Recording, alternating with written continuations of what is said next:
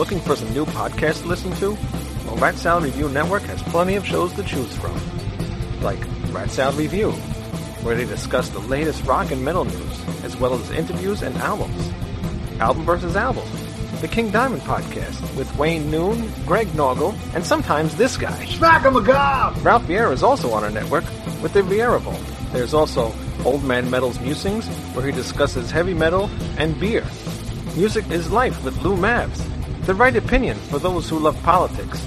A South Park podcast called Suck My Balls.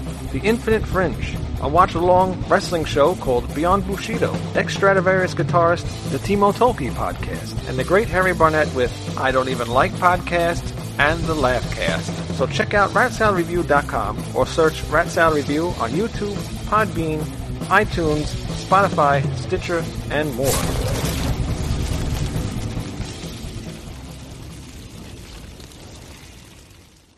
It's time for Rat Salad Review with your hosts, Wayne Noon, Greg Norgal, and Nate Lander.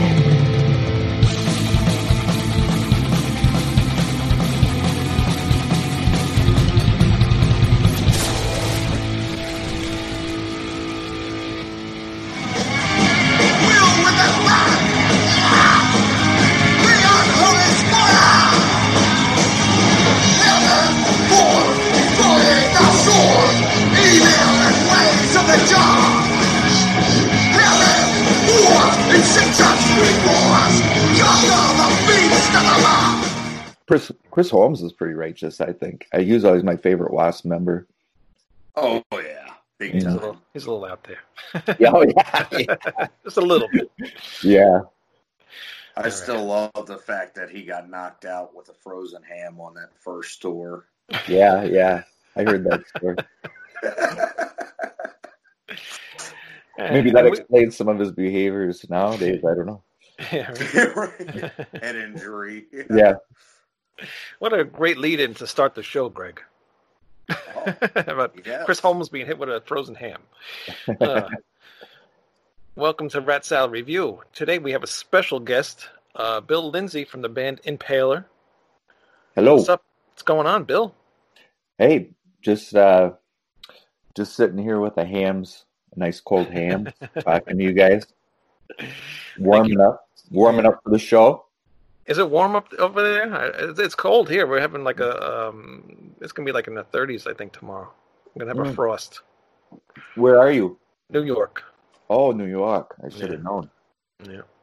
I like your governor. He talks straight common sense. Sometimes. Well, yeah, we don't want to talk politics anyway. No. We're here to talk rock and roll. We'll get all these bad comments. Right. What are you talking about this guy for? And, yeah, we don't need that stuff. But, yeah. Yeah, this is about shock rock. Right. This is about shock rock. And it kind of fits New York right now. We're like in a shock. Yeah. Pretty much. Yeah, you guys got hit very hard. We were supposed to come there and play in September. No, really? Yeah. Rage of Armageddon Fest. Ed Farsley is a booker out there. And he had to cancel it because he just said it's going to take too long for New York and New Jersey to get back on their feet. Mm-hmm. And he wants it to be, successful. He doesn't want to have people spread 6 feet apart from each other. Of course. And everybody wearing masks and stuff in the audience. That'd be kind of strange. Well, I wouldn't mind that. That would be cool. At least they'd be there. But that would fit in with your show, actually. Well, I might sound better with a mask over my face. I don't know. But so yeah, and then he was not sure that the venue would even survive, being closed this long. And we were supposed to play it was in a hotel, and really? The name escapes me right now, but in Brooklyn. Yeah. Oh, Brooklyn. Okay. All right. Not too far from me then. About an hour from me. Yeah, we played there. We played at St. Vitus. And have you ever gone over to the St. Vitus bar? I know of it. I've never been there. Oh, it's awesome. Yeah. That's where a lot of the metal bands are going lately, I noticed. Yeah. It's a great venue and great staff. And then a place called Lucky 13, and that's also in Brooklyn. Yeah, I've heard that one too. Yeah. They had dancer bars out on there's a bar you walk through, and then you get back to the music room, and then they have dancer poles on the bar. So after things get rocking, they have dancers up on the bars.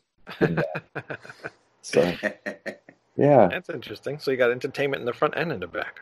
That's right. How many shows did you have lined up for this year? Well, we were going to fly out for that as a one-off. Typically, like when we do things like that, we kind of wrap it around a road trip. But we were just going to fly out and do that show. You know, we don't travel as much as we used to. I don't enjoy being on the road as much anymore. Right. I like to be home. Yeah. I like to be with my family and walk my dog and do those kinds of things.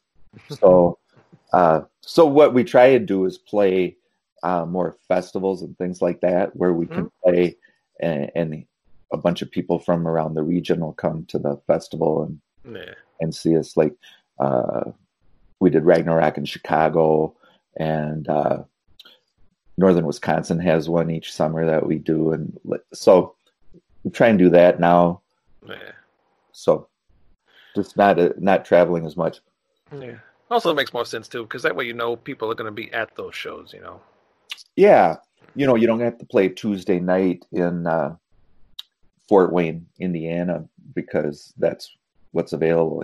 Right. Yeah. So, but Fort Wayne is great to play. I mean, I play Fort Wayne any day of the week, but it just playing on Mondays and Tuesdays and things like that just doesn't cut it, especially nowadays. I mean, when I was looking up some info about your band, and so you have I think your first album is 35 years this month.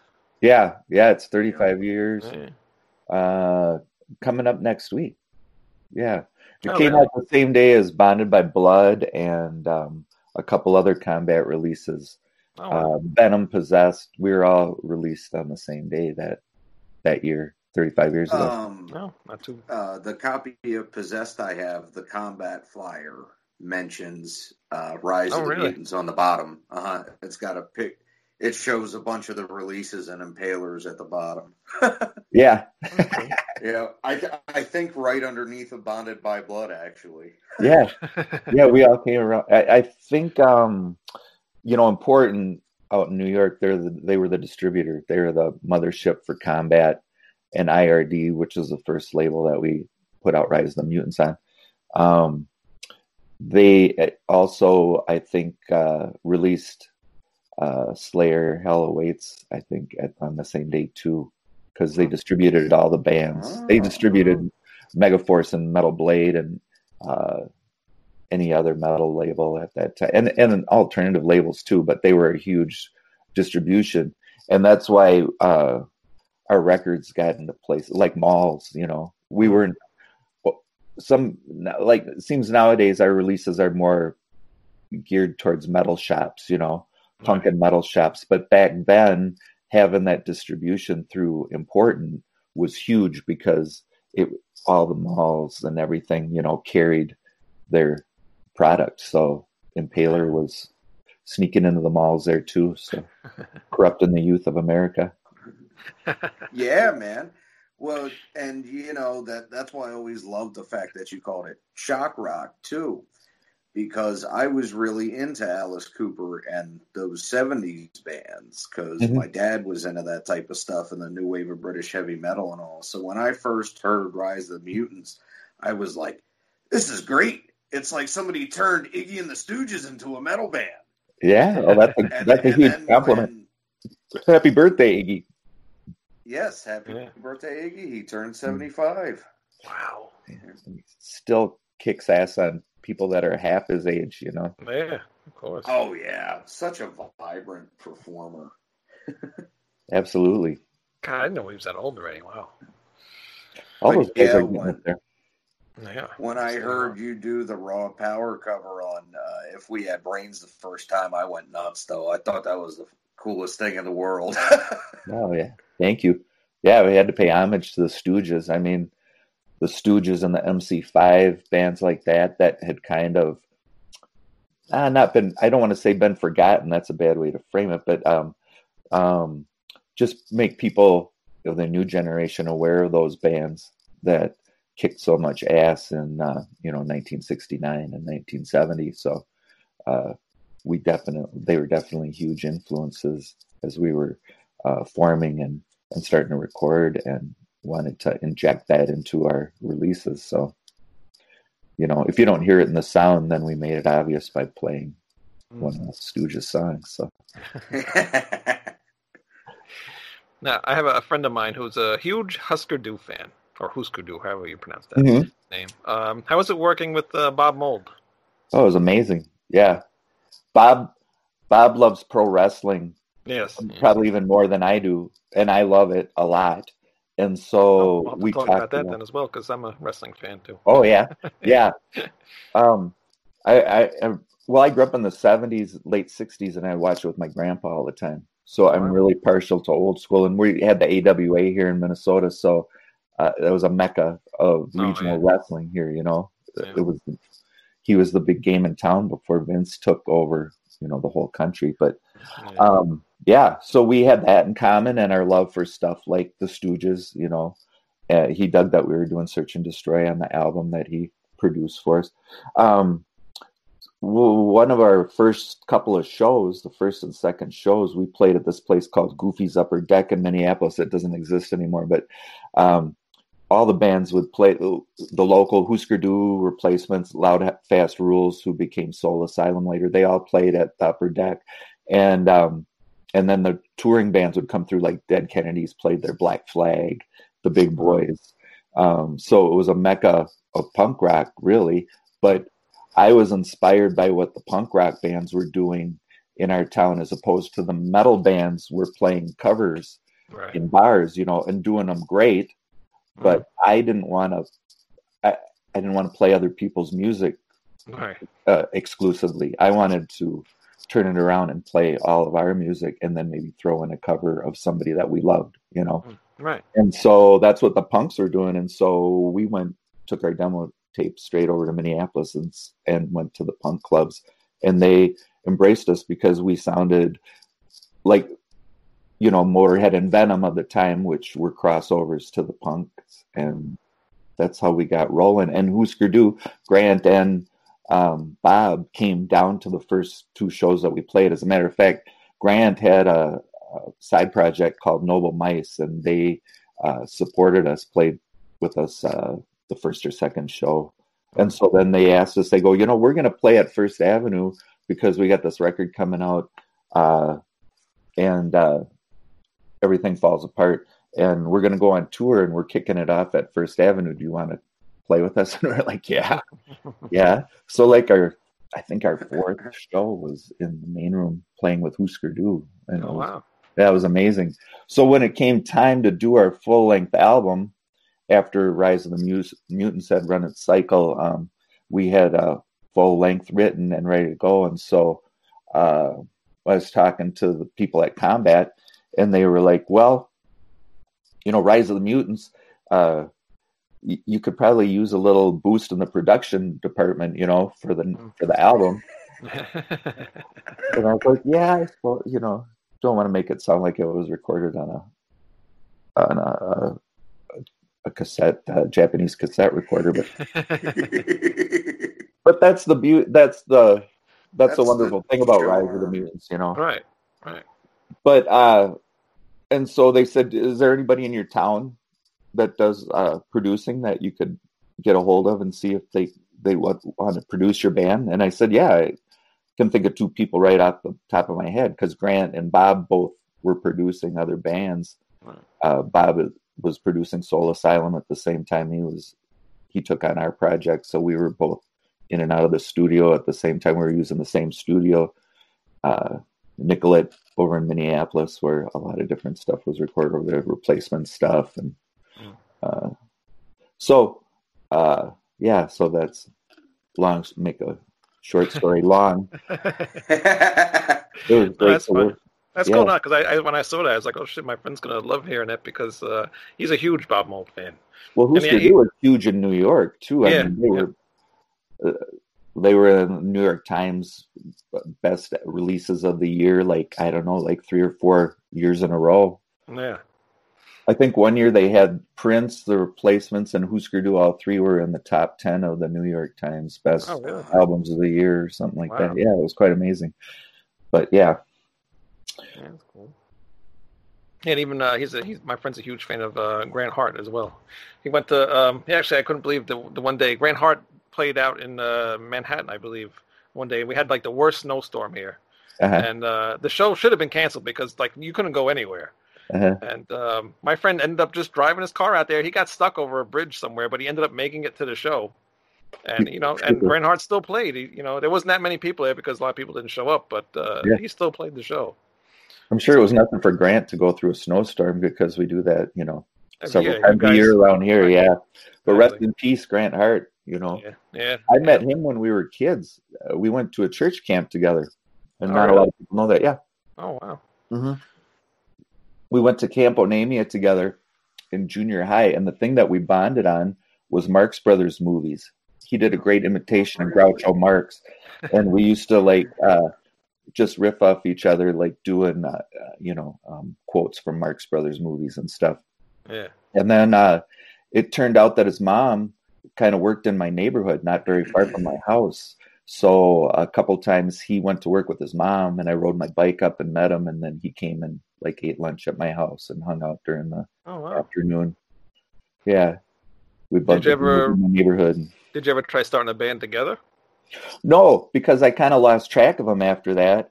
And then this is how I ended up hooking up with him again was there were 2 things that happened. One was there was this great record store that was in Minnesota in St. Paul called Northern Lights, where we got all of our there was a great import place in the back called Twin Cities Import. And so they brought in all the new wave of heavy metal stuff that we could ever want or need. And we just flocked there and went and bought our stuff there. And they ended up helping Impaler get connected with Combat too. But that's a different story.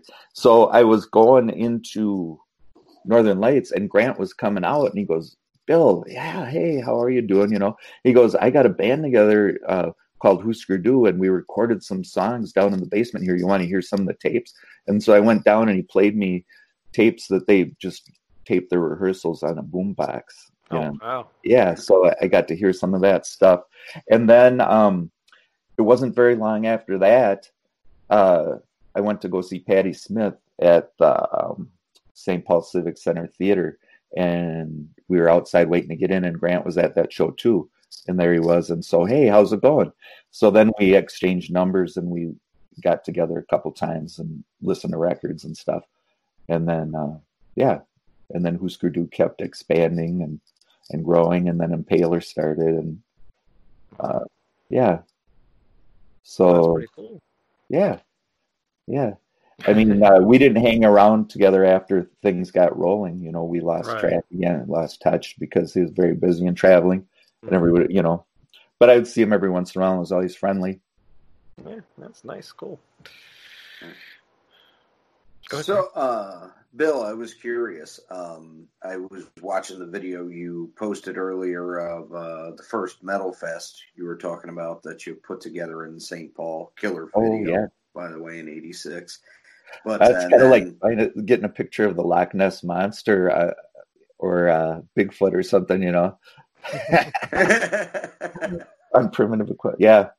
Yeah, that was we put that show together with at first when we started we played with a lot of the punk bands because like I said, a lot of the bands in town had the mindset of being cover bands, but it took a year or two for some other bands to form, like Power Mad and Vile was one of our former guitar players formed a band called Vile, and then there was other bands that were kind of crossover, like Death Squad and Iron Fist and stuff like that. So we actually had enough bands to pull together to have a festival.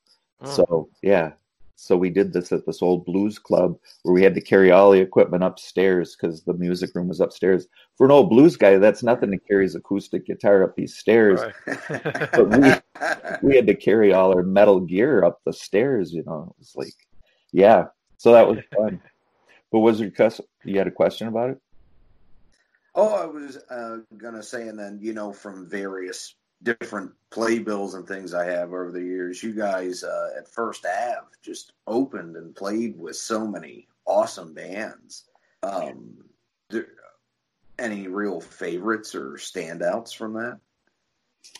Oh, well, anytime you play at First Avenue, it's pretty awesome. I think one of my all-time favorite shows at First Avenue, or shows in general, I would definitely put it in my top 3 for sure. It was just recently, a couple of years ago, we played with Sabbath, and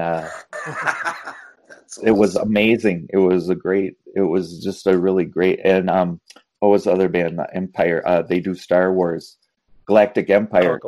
Yep.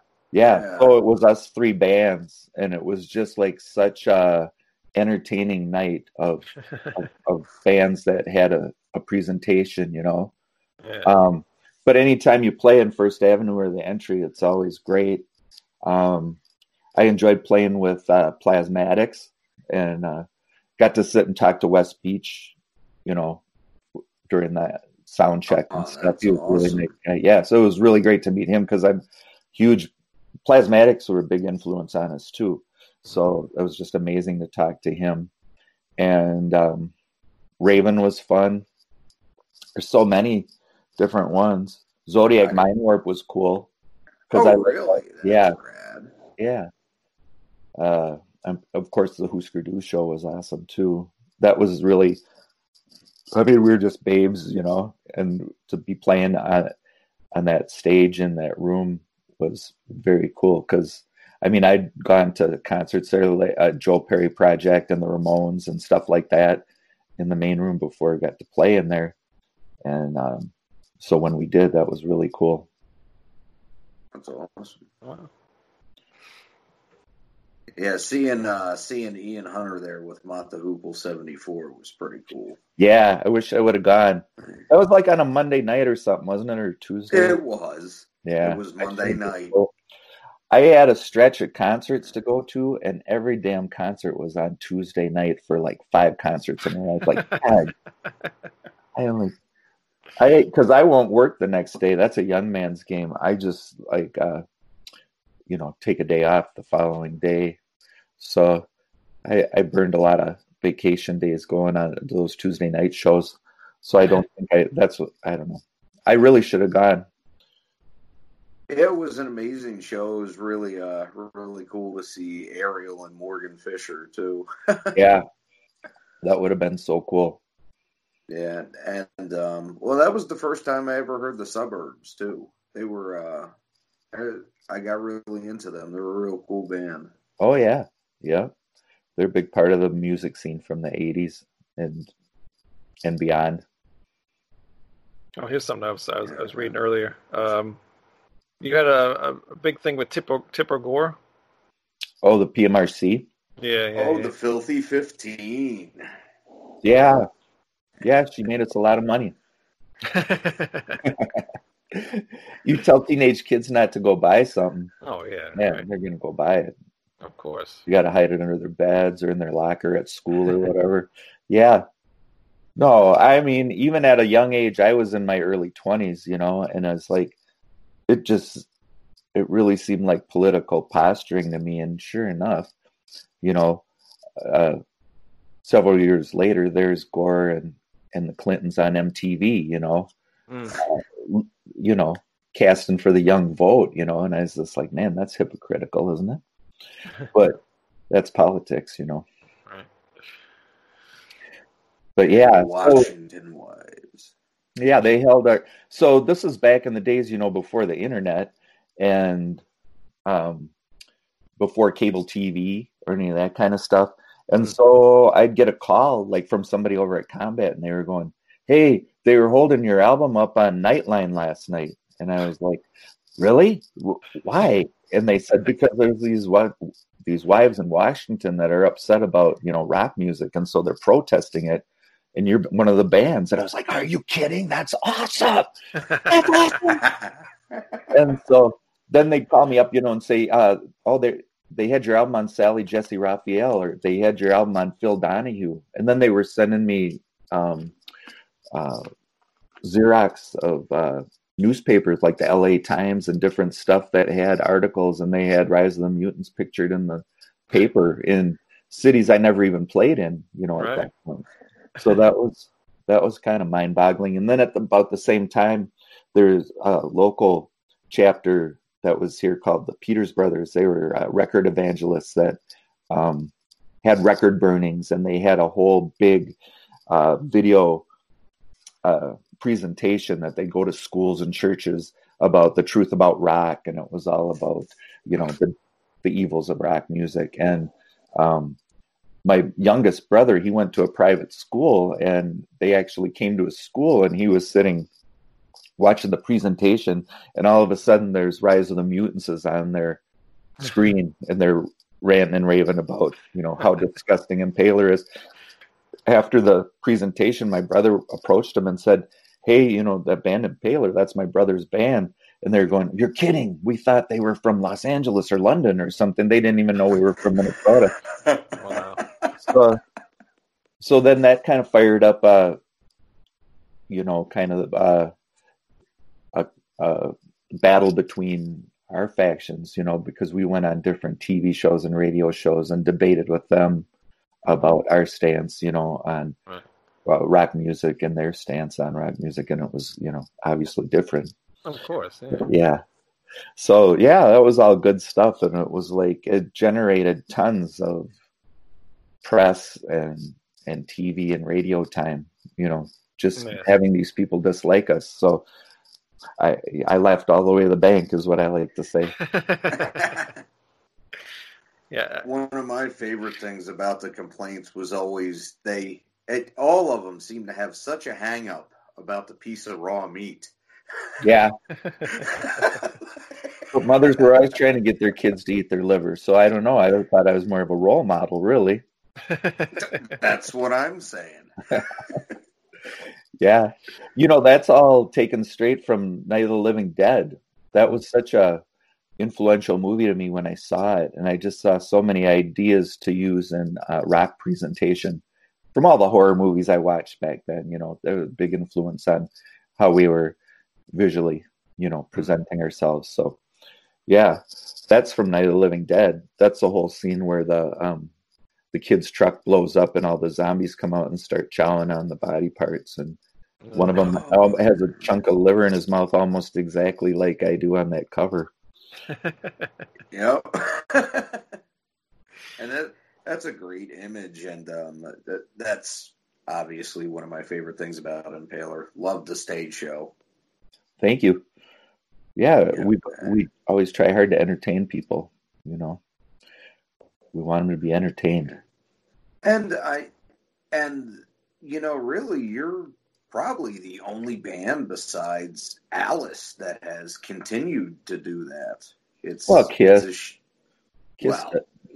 and I don't know. I haven't seen Nasty Savage recently. I don't know if I know that they play intermittently, but I don't know how much of their show they still do or anything. I couldn't comment on that. But it'd be awesome if people still smashing TV sets. War is still around. Yeah. Mm-hmm. War will never die. Yeah. Have you ever heard of the band Saint Madness? Yeah. Yes, I have. Yeah. So they're still going around. Yeah. They're out of Arizona, right? Yep. Mm-hmm. Yeah. Yeah. I corresponded with him a couple times over the years. Okay. Oh, cool. Yeah, we had. What's that? Oh, I said hopefully Pile Driver's still rocking it up in Canada. Oh, Pile Driver? Oh, yeah, Pile Driver. You should check them out. Sex with Satan.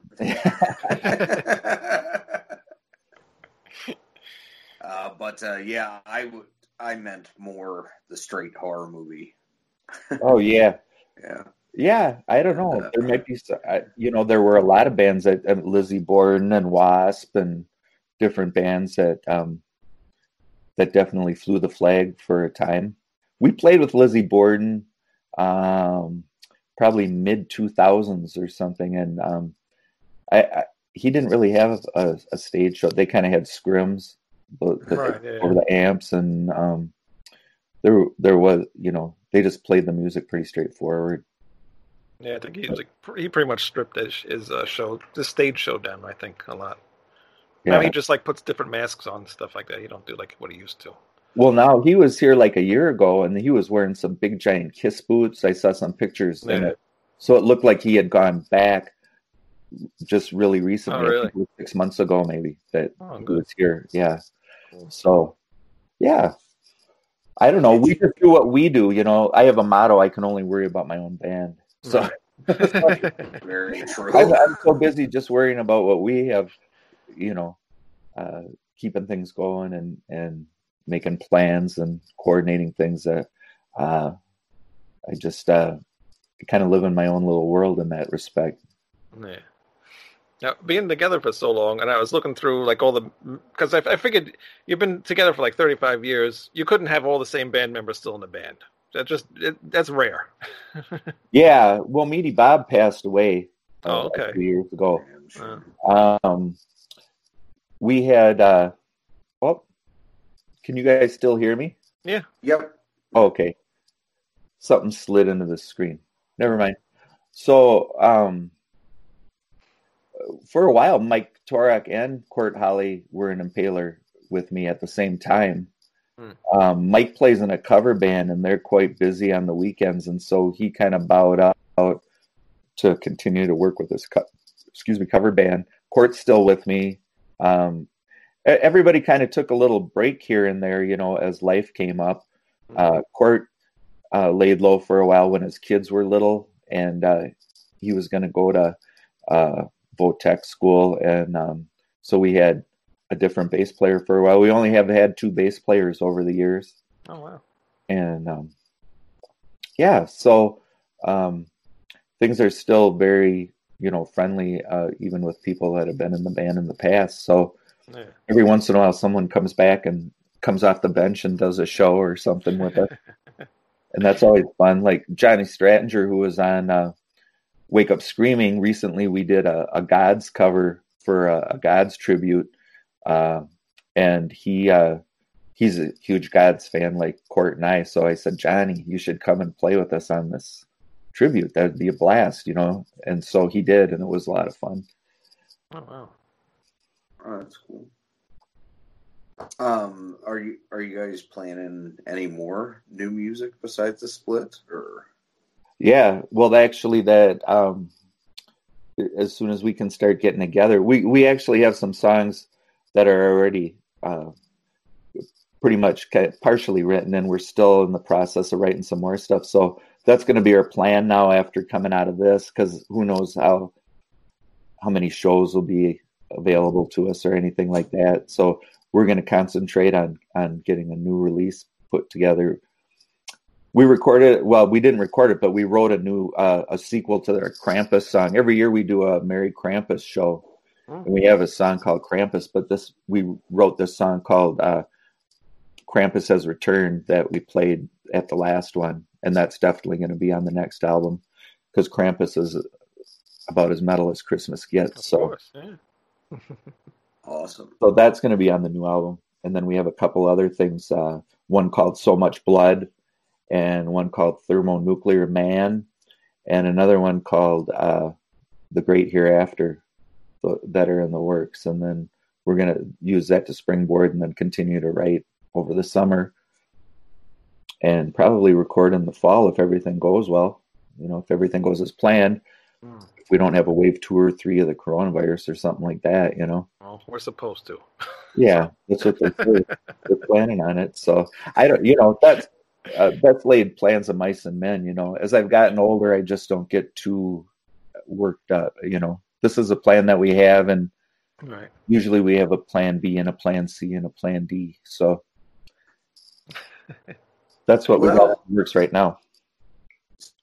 Hearing you guys do Evil Woman, Don't You Play Your Games With Me acoustic was a pretty cool thing that tied me over. So, God, we just got that in under the wire, didn't we? We played our first ever unplugged acoustic set at the Minnesota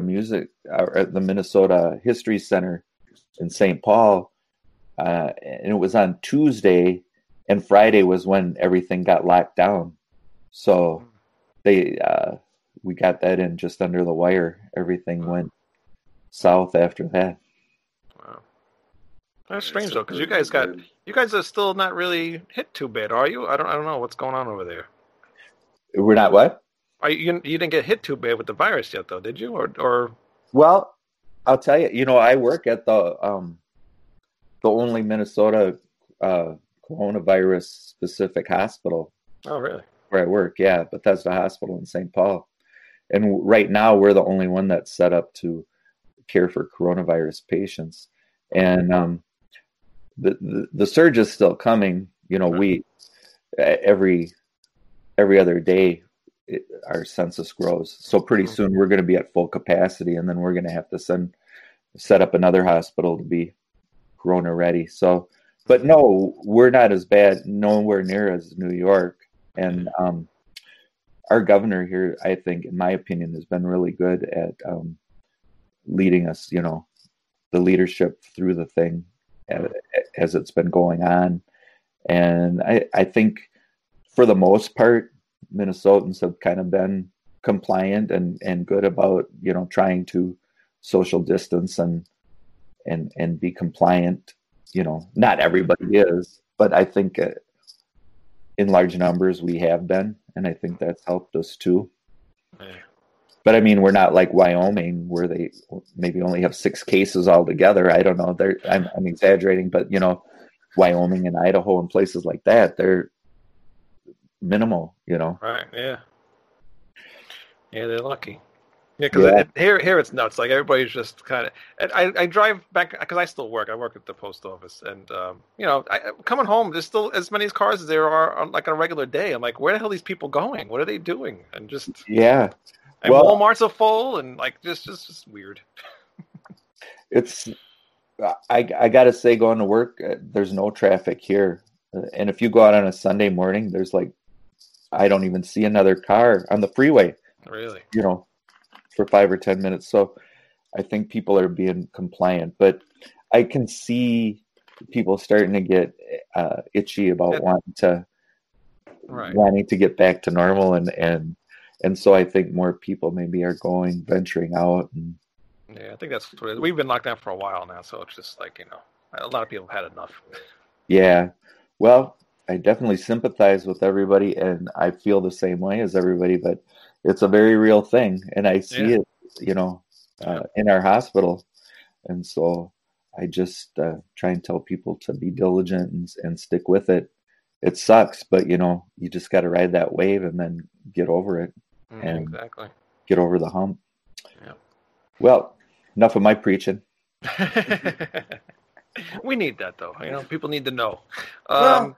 You know, it's true. I have to say, I mean, I don't work in the medical field, but, you know, hardware stores, essential business too. And I see people all day, every day.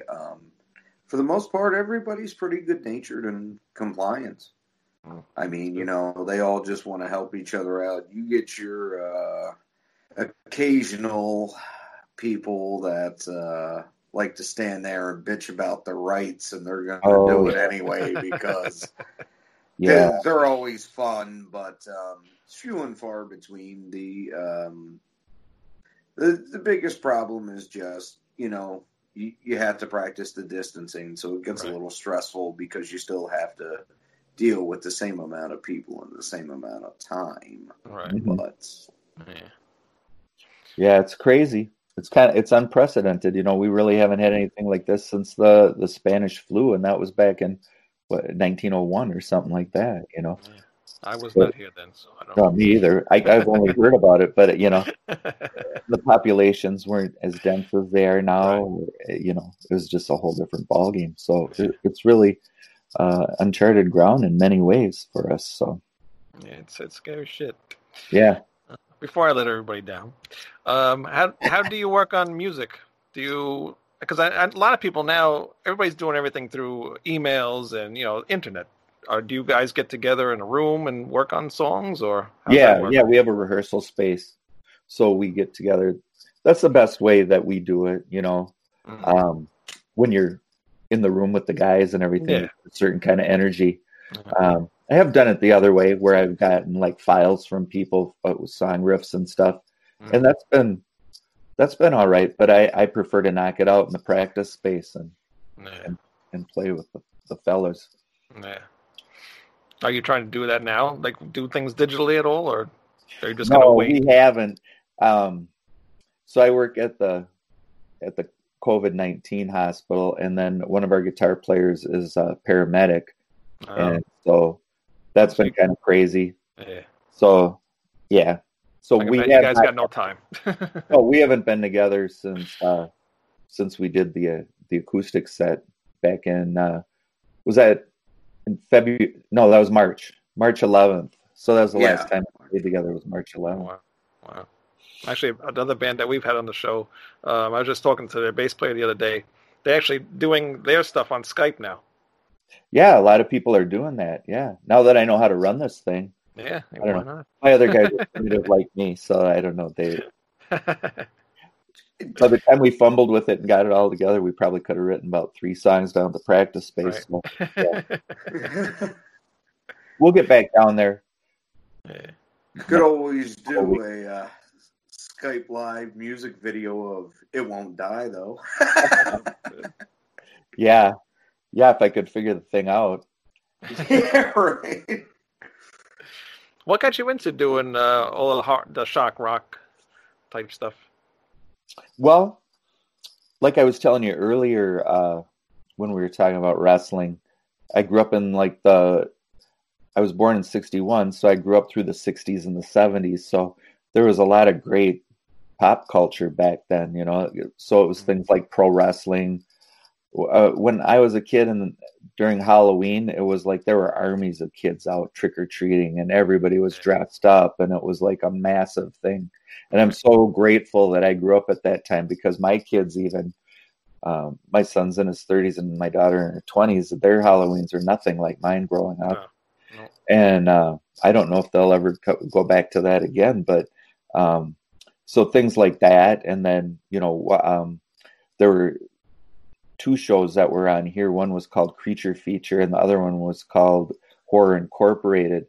And on Friday and Saturday nights, they'd show old horror movies. And so my brother and I would just sit in our room and we'd eat that up, And then on Saturday or Sunday afternoons, they'd have matinee movies, and it was usually like a Godzilla movie or Rodan, So, and then the rock and roll, of course, the classic rock in the late 60s and the 70s with Alice Cooper and Slade and Bachman Turner Overdrive was one of the first bands that I got into.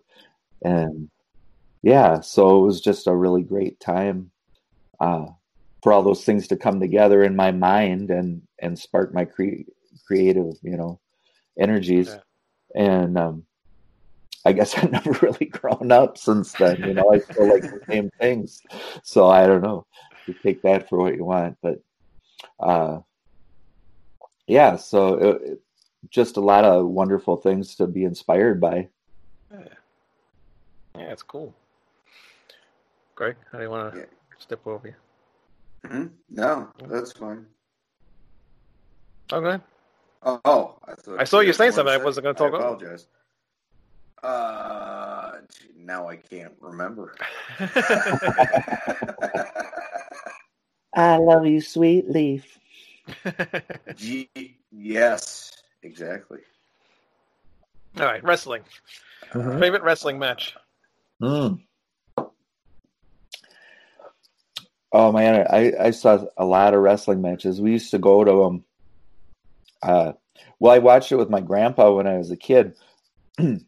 And then as I became a teenager, my friends and we would go down to the Minneapolis Auditorium and see a lot of the live shows there. So I saw a lot of different stuff. So I'd have to ask you the question, my favorite match on a television show, my favorite live match, or my favorite pay-per-view match? Which one you want? All 3? Yeah, sure, all 3. Let's do all 3. Why not? Well, so like I was saying, we're from Minnesota, so the AWA was massive here. And the biggest baby face through all the years, the 60s and 70s, into the 80s was Vern Gagne. He was always the hero, and he was actually the promoter of the AWA. Yeah. And so I was at Vern Gagne's retirement match where he wrestled against Nick Bockwinkel.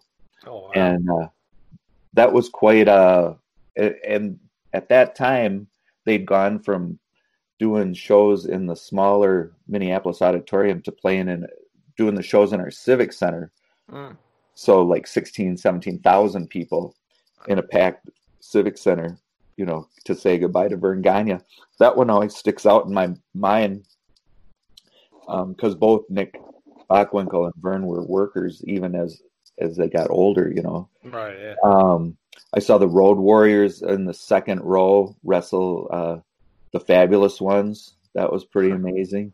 Wow. I always liked Jesse Ventura and Adrian Adonis when they're in the East-West connection, so I saw them wrestle in a cage match with the High Flyers, who were Greg Gagne and Jim Brunzell, who went on to be in the Killer Bees in the WWF.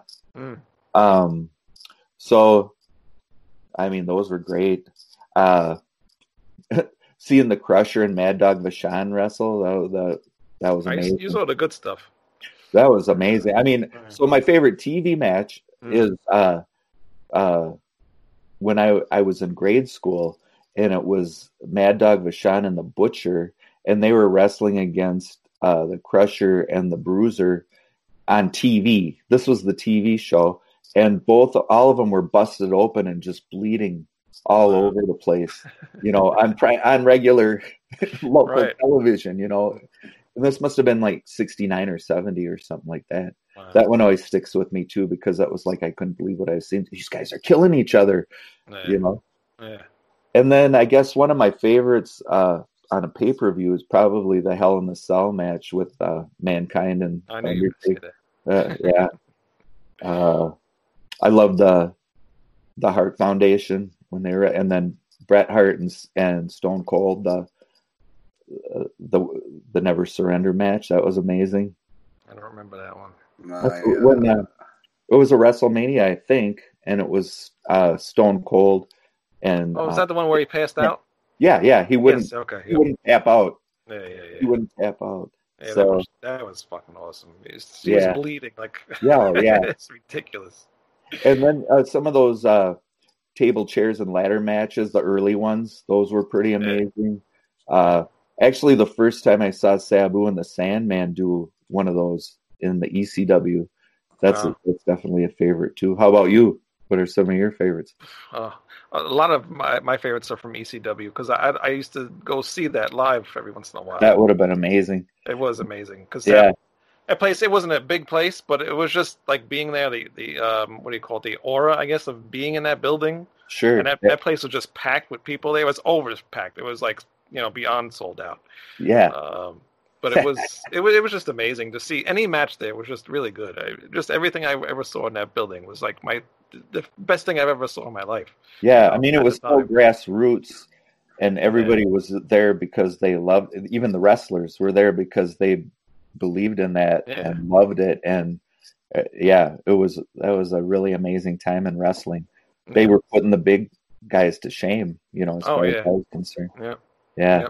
That took over everything for me. ECW, it's insane how that used to be. But do you still watch the new stuff at all? No, I don't really. If I watch old stuff, I've got stuff on DVD, and I really have become a big Lucha Libre fan. So I like to watch.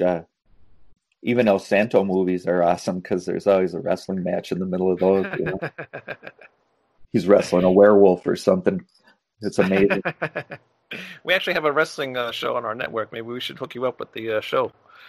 Oh, that'd be awesome. Yeah, they watch old Japanese wrestling matches.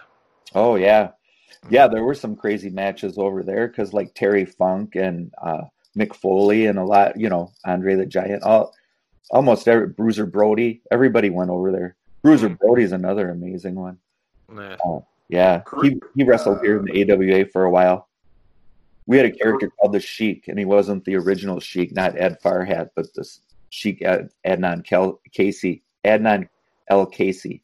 And Bruiser was like his his paid assassin. So that was really a great angle. Brody would always come out, I work for the Sheik. The Sheik pays me good money. And then he beat somebody up, but yeah. And I had a grandma down in Texas who was really into Texas wrestling. So when I'd go down and visit in Texas, I'd always sit and watch wrestling with her, and she got into it like a TV show parody of a grandma loving wrestling. She was rocking in her chair and screaming, yelling at the bad guys, and so I was blessed to have a grandpa here in Minnesota that enjoyed wrestling, and then a grandma down in Texas who enjoyed it too. So that's cool. Yeah. It's in my blood, I guess. None of my parents liked it. Especially my father. He's like, turn that crap off. He never liked me watching that. I don't know why. Yeah. Well, actually, when I saw that match I was telling you about with Mad Dog and the Butcher, when they were bleeding, I was at a friend's house, and his dad came down, and he was making fun of it the whole time. He was, oh, there's a couple of sloppy eaters. Look, they got ketchup all over themselves. Like, that's not ketchup. That's blood. So, did you get to meet any wrestlers? Oh, yeah. I've met quite a few over the years. Actually, we had a pair of managers at one time in the 80s, and one of them was a cameraman for the AWA, so I got to go to the matches. And so I hung out with the Nasty Boys a bit. Oh, wow. And I met, when the Rockers were here, that was Marty Jannetty and Shawn Michaels, so I met them a couple times. And some of the other guys like DJ Peterson and some of the people that weren't so big, didn't go national, but yeah. And then so there was a place called Libation Station that we used to sneak into when we were like too young to actually be in there, but they didn't encourage it very heavily in the 70s, and Hulk Hogan was in there just hanging out, talking to the bouncers and stuff. I think later on that night he jammed with the band, but I didn't see that, but I went up and shook his hand. Hey, brother. I'm trying to. Oh, and Mad Dog. I met Mad Dog Vachon. Him and the Butcher were at Milwaukee Metal Fest that we played one year, and they had a table set up, and they were selling, videos and autographs and taking pictures of people. So I told him a true story about. There was an announcer named Marty O'Neill who was here before Mean Gene was our commentator. His name was Marty O'Neill, and he lived almost exactly between my grandpa's house and our house. And so my grandpa would be driving us home, and Marty O'Neill would be out watering his grass in the front lawn. My grandpa would always toot the horn, and we'd wave to him and stuff, and he'd wave back. So I told Mad Dog that story, and Mad Dog, Marty O'Neill was a true gentleman. He was exactly as you saw him on TV, off stage, a true gentleman. And I was like, cool. So I got to talk to Mad Dog. That was cool. That was probably my favorite wrestler I met was Mad Dog. And the Butcher was really cool too. So, yeah. Oh, that's cool. I got to meet Mick Foley actually a few times. God, that would be great. Yeah, he was awesome. He actually, my mother used to own a store, and I used to work down there with her. And one day the door opens up, and then he's walking in. I'm like, "Who the hell? Why are you here?" He just shaved his head too, so I didn't really recognize him right away. But he ended up walking into the wrong store. He thought our store was a different one, but he was a pretty cool guy. I was like really scared of meeting him because I was young, so just seeing him come in there, and I was just like in shock a little bit. I didn't know what to say or anything, but it was cool. It was really cool to see him there. Nice, very nice guy. And I saw him a couple times at a book signing. Yeah, and then he seems very cool. Yeah. I would love to meet him. And actually, a friend of mine just actually helped him move. Oh, really? Weeks ago, yeah, before this whole virus thing started. Right Where the hell before. was he moving to? I don't know, but it must have been close by because he lives not too far away from where I am. So. Oh, right. I thought of another wrestler I met. I got to meet King Jerry Lawler. We were on tour. We were in Nebraska, and on this tour that we were at, the WWF, they were still the WWF at the time, were doing road shows, and they were in almost every town. They were there the night before or the night after us. So we went to this mall to get some breakfast. It was early, And I go, holy shit, that's the King. And sure enough, it was. So I actually got a picture with him. So, Oh, wow. yeah. Can I get a picture with you? Yeah. He was kind of low key, you know. And then the camera came up and he got this cheesy smile on his face. Like, thanks, King. You know, I didn't want to bother him or be a hanger on or anything, you know. So, but yeah. Cool. You know, and actually another story. Am I getting too carried away with the wrestling here? No. I'm not a huge wrestling fan anymore, but you know, I'm. Yeah, I like the old stuff. I mean, if I want to watch some wrestling, my son gets the WWE channel, the network. Yeah, the network. So I like to watch the old documentaries and stuff like that. That's what I'm about.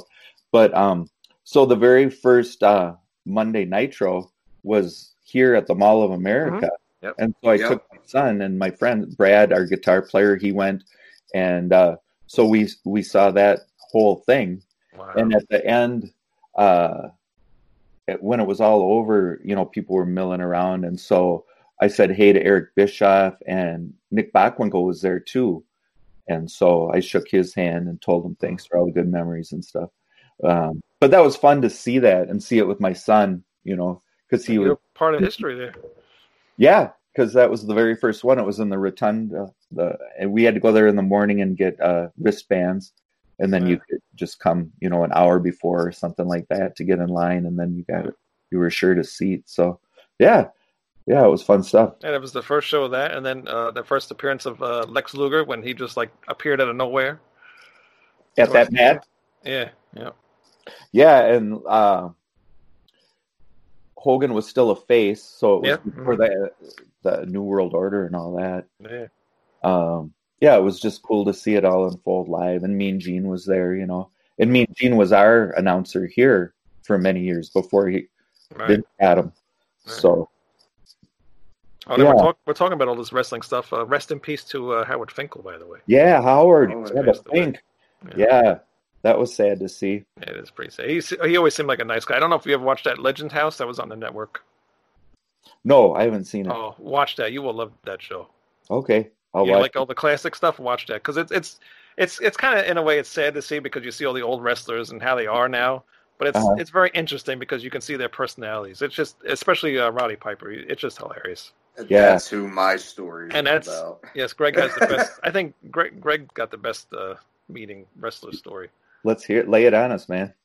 So at the time, I was working for a independent little horror movie company in Jersey and doing effects for them, a little bit of background acting, and they were doing a Monster Mania convention in Cherry Hill, and Roddy was there doing autographs because he was in They Live, and I had the table next to him, and I was just joking back and forth with him all day. Super cool dude, but pretty much everybody that was coming up to talk to him was really just there to talk about They Live, and he was getting bored. So started talking to him about wrestling, and he's like, hey, let's go get a beer. Yeah. So go and hang out with him, and man, we just got hammered, and he was fun. Great guy. And around that time, he had done a guest voice spot on Robot Chicken. Oh, yeah? Yeah, I actually got him in the middle of the Crown Plaza Hotel, one of the biggest hotels in Jersey, where they were having the Monster Mania Con, to grab a Slim Jim and go, holy shit, a Slim Jim! I fucking love Slim Jims! Is that when Macho Man was doing them? No, that's he was riffing on Macho Man. Yeah.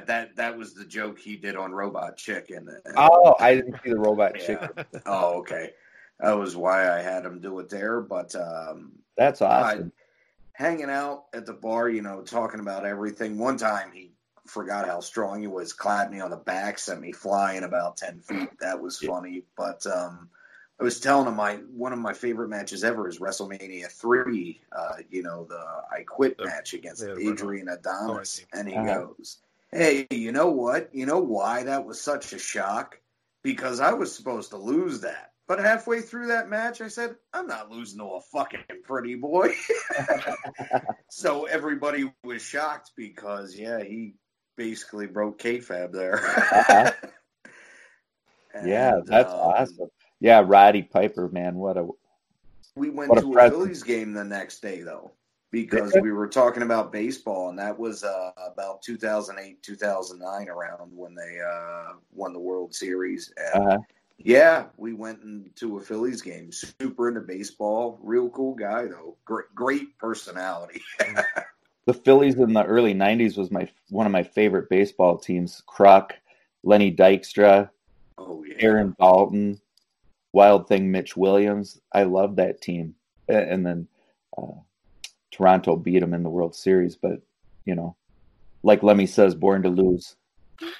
Yeah. But what a conglomeration of characters that team was. That was awesome. And then Jim Fregosi be smoking cigarettes in the dugout, you know. They'd flash to the dugout and Fregosi's like smoking a cigarette in there. Fregosi had a connection to the Minnesota Twins, so I love that.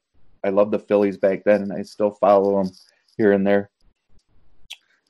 Yeah, they're still pretty good here and there. I mean, that's my team, but sometimes there's more interesting games to watch. They kind of took a dive when the Twins did. So, like, both of my teams were, like, just, like, down in the basement. And it was like, well, they both suck at the same time. Well, that means they'll probably both get good at the same time then. That's my National League team, and then the Twins are my American League team. So. Oh, cool. Yeah, that's the way it is for me, too. You know, I mean, I honestly wasn't really into the Twins before I moved here, but watching them now, I like them. And the Saints. We have a independent league here, the Saints, and Bill Murray's part owner. So sometimes you go to the game and there's Bill Murray taking tickets. I swear to God. Yeah. That's wild. Yeah. They won the championship this past summer. So I don't think we'll see any baseball this year. So yeah, probably not. That sucks. I hope there's still football. But before I forget again, talking about classic WWF and everything, and watching it on the network, I watched one of my favorite Survivor Series 97 the other day, which has probably my favorite best ending moment to a match ever when Bret Hart spits in Vince McMahon's face. And there's been a lot of... The Montreal Screwjob. Yep. There's been a lot of recently brought up conspiracies about it, that the whole thing was a work. I disagree. What do you guys think? No, it wasn't a work. That's what you never know as a wrestling fan, you know. You think you're a smart mark, and then it turn out you don't know shit, you know. So I don't see Bret letting that happen, though. No, it didn't. That was real life. I think it was. I think he was. Yeah, because remember Vince had a black eye the next day on Raw? Yeah. Yeah. And the whole thing, he didn't want him to take that belt to WCW, so he didn't have a choice, you know? Yeah. Yeah. I mean, do you guys watch a lot of those shoot interviews with the different wrestlers and they talk about, you know... No, because half of that stuff's bullshit anyway. They're working up the smart marks there, too, yeah. I guess. Yeah. Half of that stuff's not true. Well, it's not Piper's Pit. Right. Hitting people on the heads with coconuts and stuff.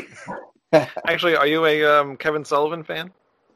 Oh, yeah, Kevin Sullivan. That was great, his whole satanic, or when he had Luna and Woman, and the Tree of Woe. And what was the two, he had those two big guys that were with him, too. In the Dungeon of Doom. Dungeon of Doom, yeah. Earthquake, but he was the shark. What the hell was he called? Crap, I don't remember what his name was. It was like a shark. Yeah, it escapes me, but yeah. I don't remember. Yeah, Kevin Sullivan was very cool. And that was what? Go ahead. Kevin Sullivan, he was just on that wrestling show I just told you about, the Beyond Bushido. It's on our network. Oh. They just did an interview with him a few weeks ago.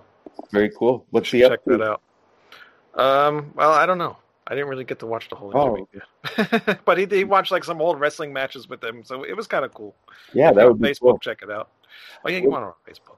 That was back in the days when pre-internet too, and so like if you were a wrestling fan, you were going to the grocery store and pulling out all the wrestling magazines and looking at them and seeing all these wrestlers that maybe didn't come to your region, Right. like the Freebirds and stuff like that. I was always infatuated with that stuff. And Kevin Sullivan was always in there. I was like, wow, this guy looks crazy, and Yeah. But the crazy thing is, a lot of people with Chris Benoit killing, himself and his family and a woman and everything.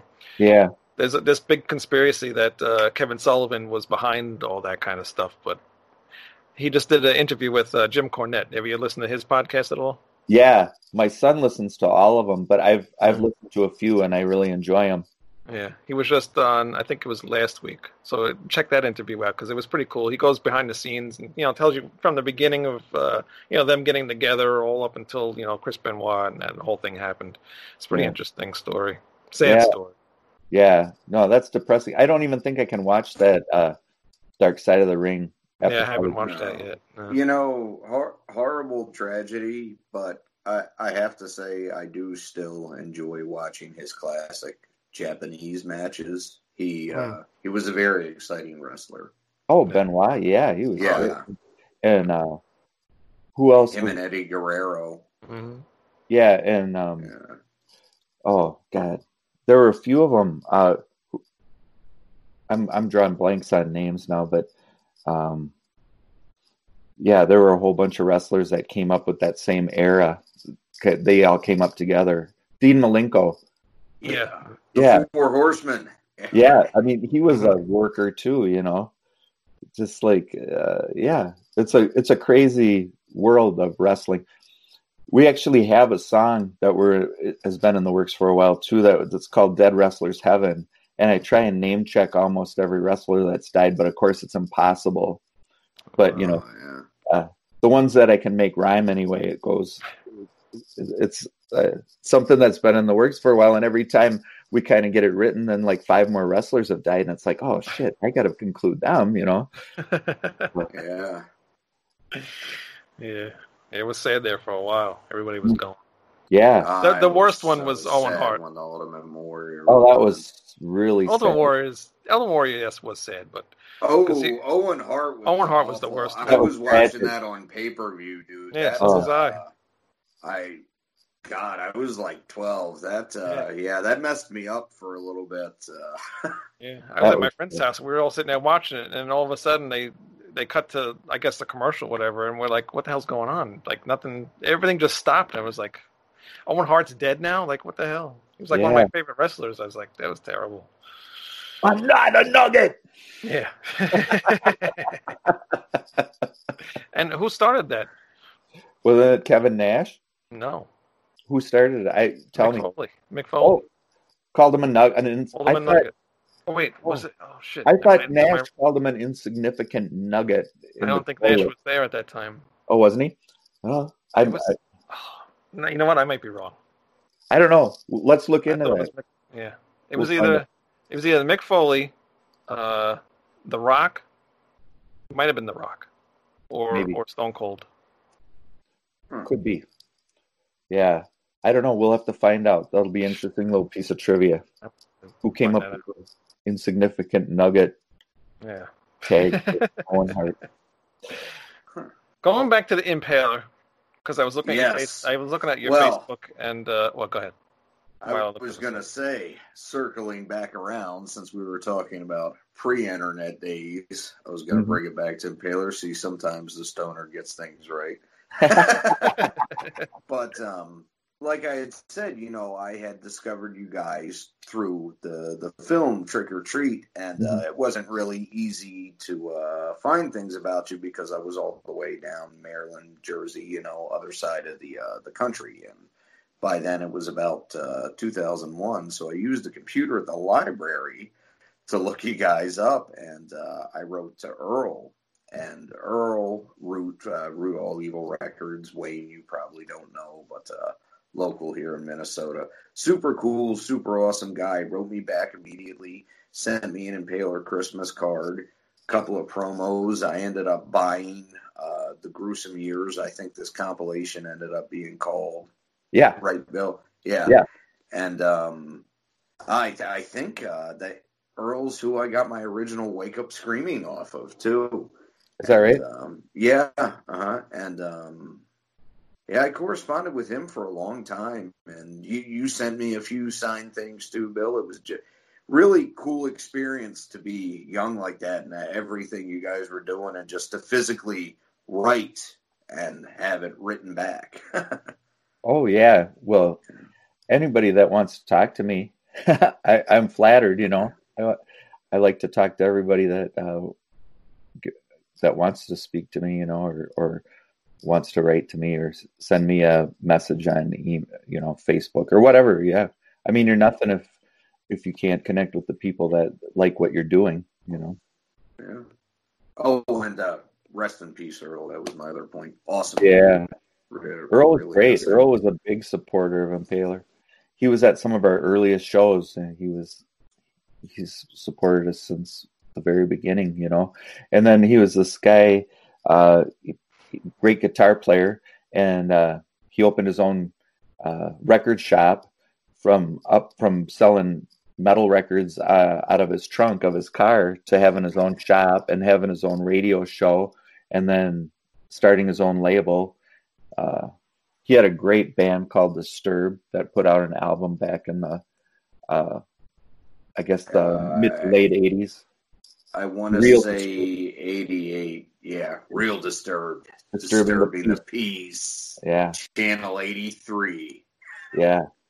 So he was a great presence here in Minnesota and a good friend to us, and so he's sorely missed. I was Shawn Michaels, by the way. I called Owen Hart and Nugget. Okay. Shawn Michaels. Some reason I hate that guy. Some reason I had somebody else. That must have been why. He also has a lazy eye. Oh, and my other crap.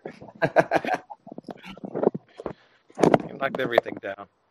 I'm very unprofessional. To ask earlier that I couldn't remember that I drew a blank on was I was going to say, who designed the logo, Bill? I've always been curious.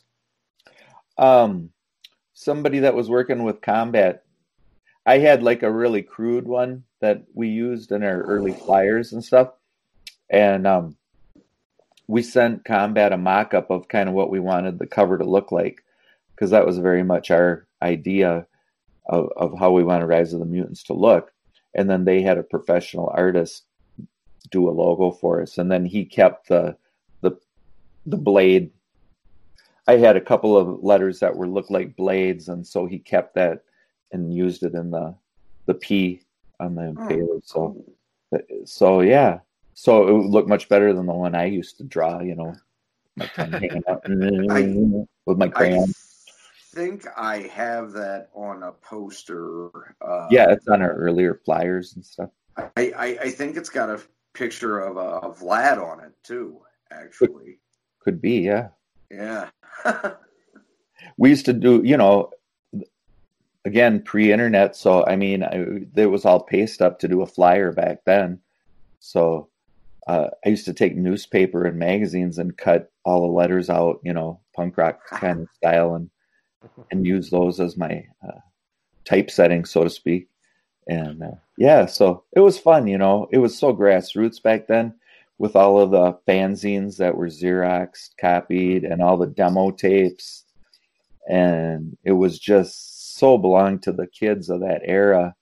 You know, they just owned it.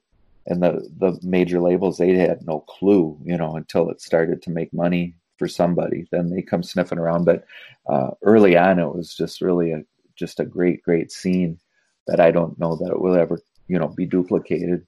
And it came right after the new wave of British heavy metal too, which was cool. So it was kind of like a 1-2 punch of awesomeness, you know. Yeah.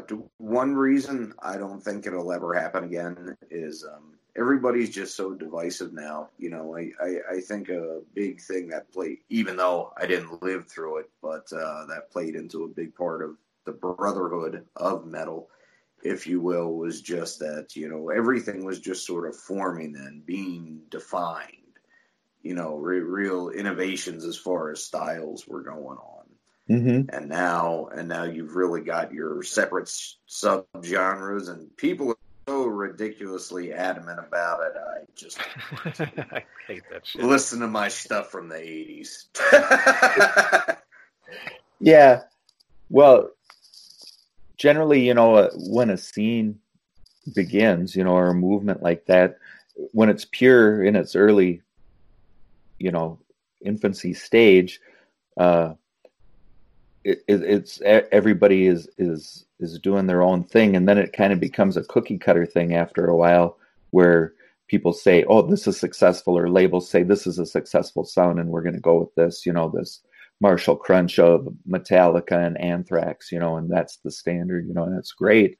But back when it was all starting, there were, 100 different bands with 100 different styles that were all playing really cool stuff, that didn't get picked up by labels or, but you have to be true to yourself, Yeah, I like what I like.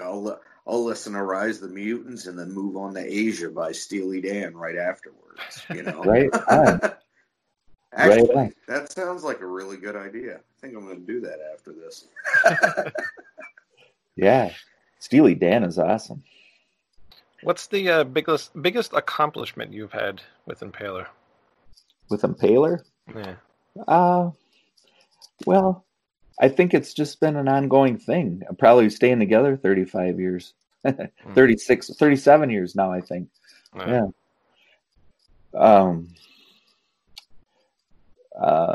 Just, boy. I mean, one of the things that really blew me away was there was a tribute album that was put together for us, and there was bands from all over the U.S. and Canada and overseas that covered our songs, and that blew my mind. Yeah, that's cool. I was very proud of that. When people cover your music and stuff and are inspired by it and want to play it, that's really cool. Having the first album come out, that's a feeling that you just dream about all your life, and then when it happens, that's very special. And just all of the controversy that it got and stuff really made it was kind of icing on the cake too. That was more than I ever dreamed would happen. Right. Yeah. So, yeah, those kind of things. I mean, playing with my friends, that's the biggest thrill to me. I love the guys in my band. They're great guys and they're great players, and it's just so fun to be with them and create with them. So I would say those are the best things about being an Impaler, the things I'm most proud of. Also, I was looking on your Facebook. You don't have a website or anything? No, Impaler.com? You have a MySpace? We did. Yeah, we had ImpalerShockRock.com for... And what happened? That just became a pain in the ass to keep it updated and stuff. And you could have first MySpace was free, and then Facebook was free. So we're kind of cheapskates, I guess. Yeah. Most bands are doing that now anyways. But when I saw MySpace on it, I'm like, who still uses MySpace? Yeah, I don't know. That's like an old link or something. I don't know. That was probably put on as a link back when MySpace was in a ghost town, I actually like MySpace better than this Facebook stuff. Like with MySpace, you could create a page, and make it look the way you wanted to. Your own, yep. Yeah. And, they had great music on there. You had the music on there. That was the big thing for me. And you could go down a rabbit hole following bands that you liked, and then they were friends with other bands, and you could get turned on to all kinds of bands and then seek out their releases, and buy them. Right. That's what I did anyway. And so I really missed that when that went. I don't understand how that went. I think it made a comeback or something. Actually, your link still works, so it's still on.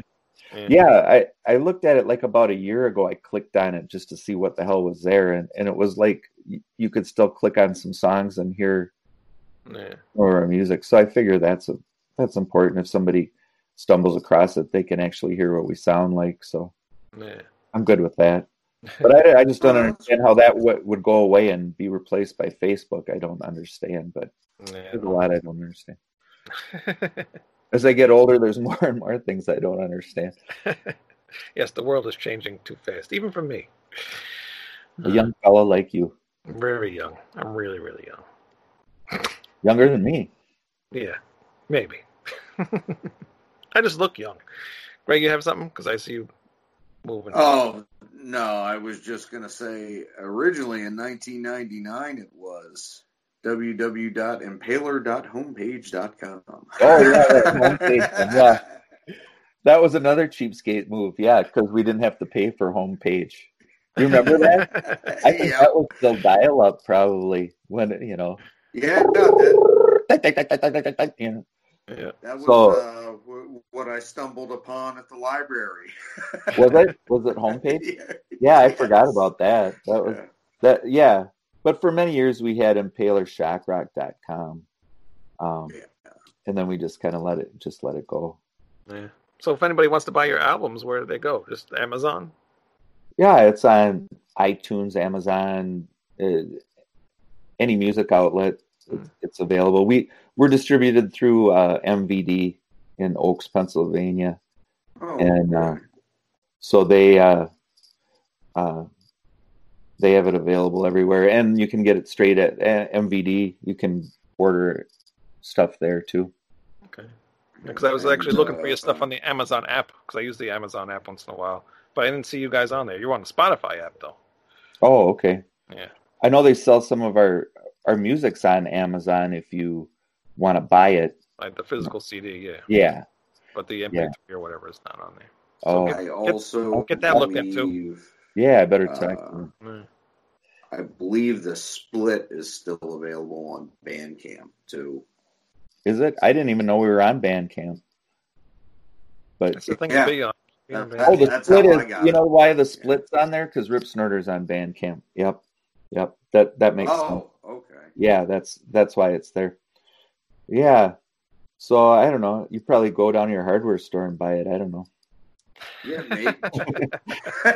We can make it happen. They got a little box of them on the counter. No fooling though. I gotta have somebody make me up a counter display though, so the album's hanging out of your mouth. A cardboard cutout. Yeah. We used to do that. We used to do that at my old band because most of my band lived in Queens, and there's tons of places in Queens to go put your albums, like coffee shops, just anywhere. They would just go to any place that they go to normally, and just ask, "Can we put our CD on your counter?" And we just made up a nice little box, and threw our stuff up there, and people were buying it. Yeah, hey, it's good. Money comes right to us. Take some to the bowling alley. I mean, anywhere somebody's going to buy it, want some metal. Yeah, for God's sake. Oh yeah. Yeah, Earl had some little boxes made up at one point that would sit on the counter, and he was friends with other record, people in town and the people that did record conventions here. So Earl was really good with all that kind of stuff, marketing ideas. Always got to keep it going there. Anything else, Greg?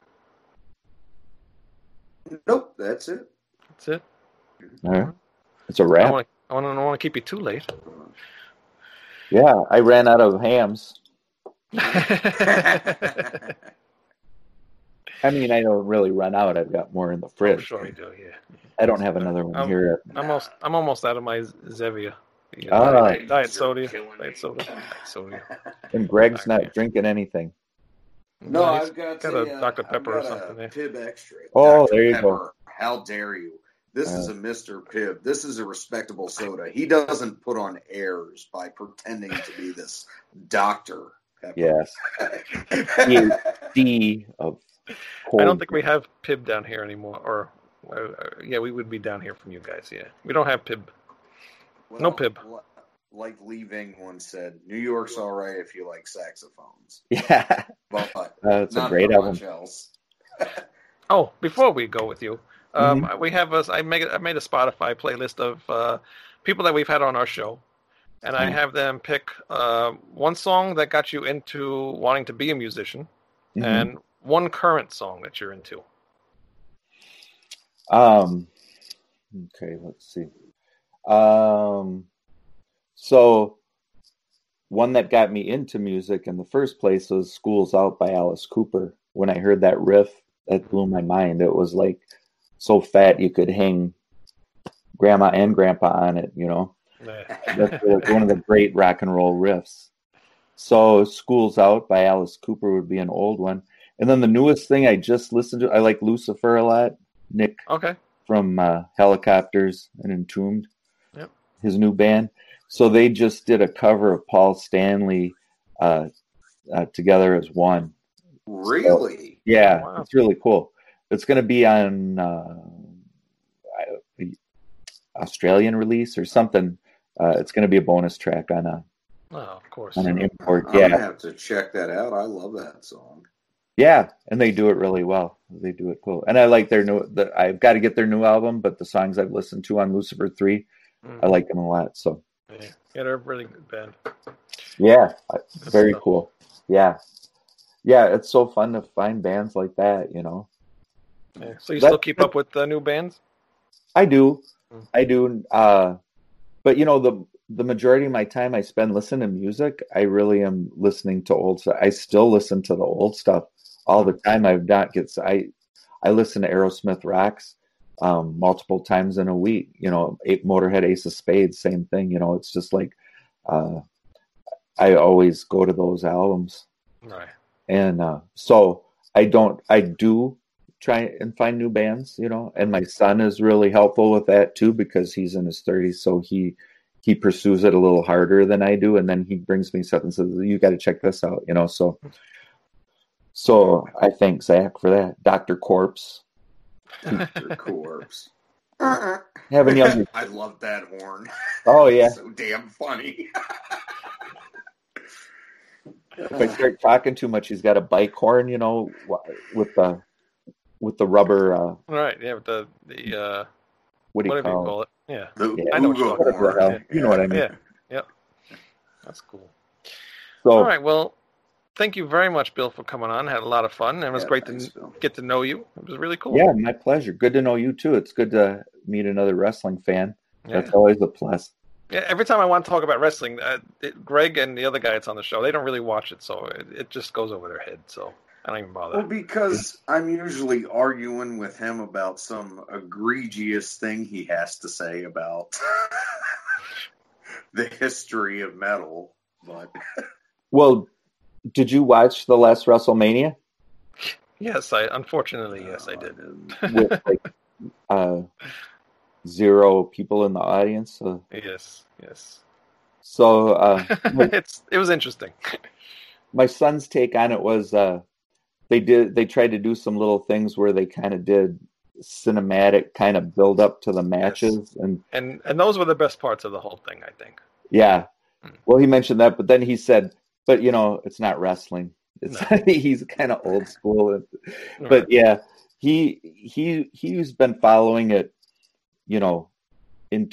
up until recently, but he's kind of gotten tired of it, and so he's been going on his network every Monday night. He started watching Nitro and Raw from the beginning of the Monday Night Wars. Yeah. Oh, cool. So he's doing that weekly for his part of his wrestling fix. So. Wow. Yeah, the good old days. Now it's just I don't even know. Now it's even harder to watch it. He's kind of big on, and I don't remember what the name of the alliance is, but it's a Facebook only wrestling alliance, and I think Billy Corrigan had something to do with it. I know he's back with NWA. Is he? Yeah. Okay, maybe I'm not. But I guess this was just YouTube was the only way you could watch these matches. Yes. And he said it's really old school. It's like one light over the ring. Yep, that's NWA. You'd probably like that because it's cool. Yeah, I've been planning on trying to get to watch it. Work's been crazy, and then it's just like I doze off about 7:30 in the easy boy. So, I believe they're only like an hour. What's that? I'm up past my bedtime. Oh, I'm being funny. I'm kidding. Oh, sorry. But those wrestling shows, I think they're only an hour, so it's not like too long. Yeah, I'll definitely. Excuse me, check them out. Yeah, it's pretty cool. But again, thank you very much for coming on the show. Thank you guys. My pleasure. And what is your Facebook? So if people want to go to your Facebook page, do you know? No, I don't know what it is. Go to Facebook and type in Impaler. Just type in Impaler.